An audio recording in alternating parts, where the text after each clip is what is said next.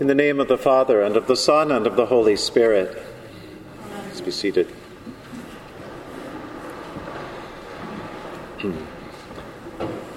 There are some Sundays when the Scriptures can be read, proclaimed, heard, and they kind of stand alone and need no commentary. Today's Scriptures are different, I think. Today's Scriptures are a little tricky. They can do damage, I think, if we simply listen to them, sing a few songs, say our prayers, and go on our way. These Scriptures can seem to describe a sort of ideal faith, a faith that at our best we might pray for, and yet in our heart of hearts we know that most of us will never have that sort of faith. And so our Scriptures, on a first hearing anyway, instead of being encouraging and strengthening, they can sound intimidating. They can sound discouraging. In the reading from Micah, we hear God's disappointment. We hear God's heartache at having been let down by his people, by God's own beloved. In words that will return again as we pray through them on Good Friday, God asks, "O my people, what have I done to you? In what have I wearied you? Answer me. I brought you up from the land of Egypt and redeemed you from the house of slavery." On and on God goes. What are we to say? What are the people of faith to say in response? God doesn't make it easier. Saying we're sorry won't be enough. And simply offering prayers of penitence or offering works of charity won't wipe the slate clean. And instead God says, here's what the Lord requires. Do justice and love kindness and walk humbly with your God. Those are lovely thoughts. I've received them on greeting cards before. But they're not so easy to do, are they? In a world in which we're so seldom in charge of much of anything. We have bosses and superiors and people in authority over us. We have political leaders not chosen by the majority. And so it becomes very personal all of a sudden. How do I do justice? How do I love kindness? How do I walk humbly with God? It's a question I'll live out the rest of my life, but I'm not sure how close I ever get to actually being that person. The psalmist is honest in asking another version of the same question. Lord, who may dwell in your tabernacle? Who may abide upon your holy hill? When the answer comes back, it offers little solace. Who can dwell in God's tabernacle or abide on the holy hill? Well, whoever leads a blameless life and does what is right, who speaks truth from their heart. There's no guile upon their tongue. They do no evil to their friend. They do not heap contempt upon their neighbor. And so which of us is that? If we're to follow the psalmist to his own conclusion, then the honest answer is to admit that there are probably very, very few people dwelling in the tabernacle and almost nobody on God's holy hill. One needs to be pure and holy and loving. Lucky for us, we're not the first people to notice this difficulty in the Scriptures. We're not the first to notice the impossible demands of holiness and wonder what we're supposed to do. Remember that the Episcopal Church comes from the Church of England, and out of the various impulses that created the Church of England, a big one is the Protestant Reformation. And so Martin Luther and John Calvin and Martin Bucer and many others wrestled with this very idea. How do we aim to be God's holy people in a sinful world, so often falling victim to the most sinful aspects of this world? An enormous goal of the Reformation then and continuing has been to try to break down any distinction between the very holy people, or perhaps the professionally holy, and every one of us. Theologians have tried to reach back into the Scriptures to remind us all that all of the faithful people are called saints in Scripture, not just a few holy ones. These same scholars try to renew the biblical idea of the priesthood of all believers, reminding the church that everybody has a share in the full participation of the body and blood of Jesus Christ, and everybody has a share in representing Christ's sacrifice in and to the world. And so if the body of Christ lives at all in our world, then it lives in us. So the faith of Jesus Christ is never for the morally perfect or even the morally consistent, but it's for each broken and sinful one of us. And that's where the Beatitudes come in. Again, if we just read those scriptures or hear them, blessed are those, then if you're at all like me, we can tune those out almost immediately. They're beautiful words, they look nice on posters and cross-stitched on pillows, but they have very little to do with those of us who struggle just to make it through another day in the real world. Biblical scholars differ on how the Beatitudes should be understood. Some suggest that Jesus was preaching during a time in which people really thought the end of the world was upon them. And so Jesus' preaching had a particular kind of urgency, and people felt like what he was describing was exactly what they were encountering as they looked forward to the ending of this world and the beginning of a new one. If that were true, then that especially explains the kind of radical nature of Jesus' words, and especially for the blessings for those who endure persecution. Other scholars, though, suggest that Jesus is laying out a basic standard for admission for anyone who might follow him.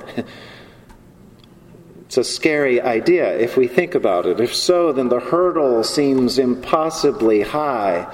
Does Jesus really mean for us to seek out these situations in which to look for God?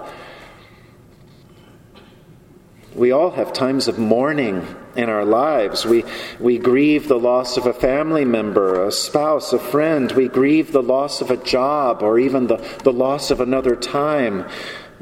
But is Jesus really suggesting that we seek out those opportunities of grief and mourning? Again, some in our world, too many in our world, experience religious persecution. Are we supposed to be like some of those martyrs we read and hear about who seem to seek out punishment and persecution? I don't think so. I don't think that's at all what Jesus is doing here. I do think he's doing several things, though, in this beginning of the Sermon on the Mount. One thing Jesus is doing is simply talking about the way life is. How many in this room have known tough times, whether because of your own health or someone else's or some situation, and just when it seemed like things were at their darkest and couldn't get any darker, someone appeared, or God appeared. We don't look for those times. We don't welcome them. We don't hope for them. But long after, sometimes, looking back, we can recall a kind of closeness to God that was different from the ordinary. It was unusual. And it had in it God's blessing. Again, if anybody's ever really been hungry, whether it was through a circumstance that you had no power over, or whether it was even through voluntary fasting, then you'll know that in such a time there can sometimes appear a sort of fullness that's different from anything that's satisfied by food. It can be a fullness of fellowship with others who share in your situation. It can be a fullness born of being dependent upon God. Again, unless it's a voluntary fast, this kind of hungering is never something we'd wish on ourselves or anyone else. And yet, when we reflect on it later, so often we can remember that God was there in some strange way, and so was God's blessing. Even more simply than Jesus simply pointing out the way life unfolds sometimes, I think Jesus is inviting us to see the world as he sees it. In some ways, to see the world from upside down. There have been heroes and heroines of faith throughout the history of the church who saw the world from a kind of upside down point of view. One of my favorites is St. Francis of Assisi, and when he began to experience God in a strange new way and began to feel the Spirit kind of deepening his own conversion, he began to look for abandoned churches and sit in them and pray, and he went into caves to be alone and to pray and to listen for God. Reflecting on that process that led Francis to see things differently, G.K. Chesterton writes, the man who went into the cave was not the man who came out again. In that sense, he was almost as different as if he were dead, as if he were a ghost or a blessed spirit. And the effects of this on his attitude towards the actual world were really as extravagant as any parallel can make them. He looked at the world as differently from others, as if he had come out of that dark cave walking on his hands. That's what Jesus is talking about in the Beatitudes, what the world looks like if one is walking on one's hands, if one can see the world upside down. And Jesus is saying that the wisdom of God, the life of God, the truth of God looks crazy to the world. It looks like madness. It looks like nonsense. And that's because the wisdom of the world is so crazy. Paul puts it clearly to the Corinthians when he says the message about the cross is foolishness to most of the world, but to us who are being saved, it is the power of God. Jesus was thought to be a total fool by the religious leaders of his day. His followers have been thought foolish and naive and inefficient and idealistic ever since. Jesus gives us the Beatitudes, this list of blessings, as a kind of foolishness that has within it the wisdom of God. He offers this list of blessings to us as invitations, I think. Invitations for us to look and listen for God everywhere, but especially when we're in a rough place. Listen to them again. Blessed are the poor in spirit. Blessed are those who mourn. Blessed are the meek. Blessed are those who hunger and thirst for righteousness. Blessed are the merciful. Blessed are the pure in heart. Blessed are the peacemakers. Blessed are those who are persecuted for righteousness' sake. Blessed are you when people revile you and persecute you and utter all kinds of evil against you falsely on my account. It's not what our world tells us we should be doing. Everything in our culture says we need to make more money, we need to build higher walls, we need to protect ourselves at all costs, we need to focus on charity at home first. On and on it goes. It's upside down. Paul says we proclaim Christ crucified, a stumbling block. To those who are called, Christ is the power of God, the wisdom of God. For God's foolishness is wiser than human wisdom, and God's weakness is stronger than human strength. The church has a wonderful, long tradition of the holy fool. Sometimes it's someone who really seems out of their mind, kind of totally bonkers, but they serve the role of helping the faithful see a deeper truth in piety and practice. In Tudor England, a large house or a royal house would appoint the Lord of Misrule, whose job it was to create silliness and frivolity. The court jester comes from such a tradition. Perhaps we need a gesture today to be wise with a foolish disguise, so that foolishness can be seen for what it is. One of my favorite holy fools was way back in the 6th century. It was a monk who would go into church each Sunday with a handful of nuts. And at the beginning of the liturgy, he'd start throwing the nuts at the candles. And then when people tried to chase him, he'd run around and he'd run up to the pulpit and he'd throw nuts at the people. And he'd dress up in clothes and he would eat sausage on Good Friday out in front of the church. He would do everything he could to question the church's practices, to rile up the faithful and help them think about what they do as the church, what we do as followers of Jesus. The great early church preacher John Chrysostom places St. Paul himself in this category of holy fools.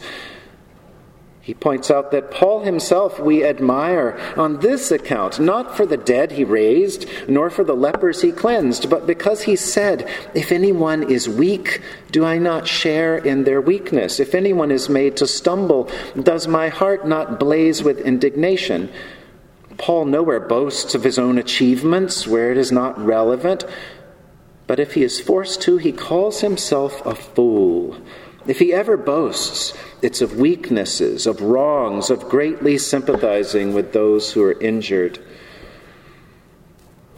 The life, death, and resurrection of Jesus Christ show us that the life of faith always looks foolish to the world.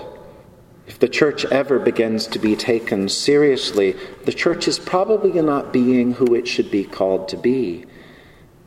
It doesn't matter how large we are, how successful we look. It doesn't matter how smart or rich or even how holy we are. The key to knowing the risen Christ in our midst has to do with a kind of detachment, a lightness of being, the ability to take ourselves not too seriously, the gift of being able to laugh at ourselves, to laugh at the church, even to laugh at God. May we embrace holy foolishness, even if not especially in difficult times, so that we might arrive at that place of smiling quietly and inwardly as God's inside-out, upside-down kingdom of joy unfolds among us. In the name of the Father, and of the Son, and of the Holy Spirit. Amen.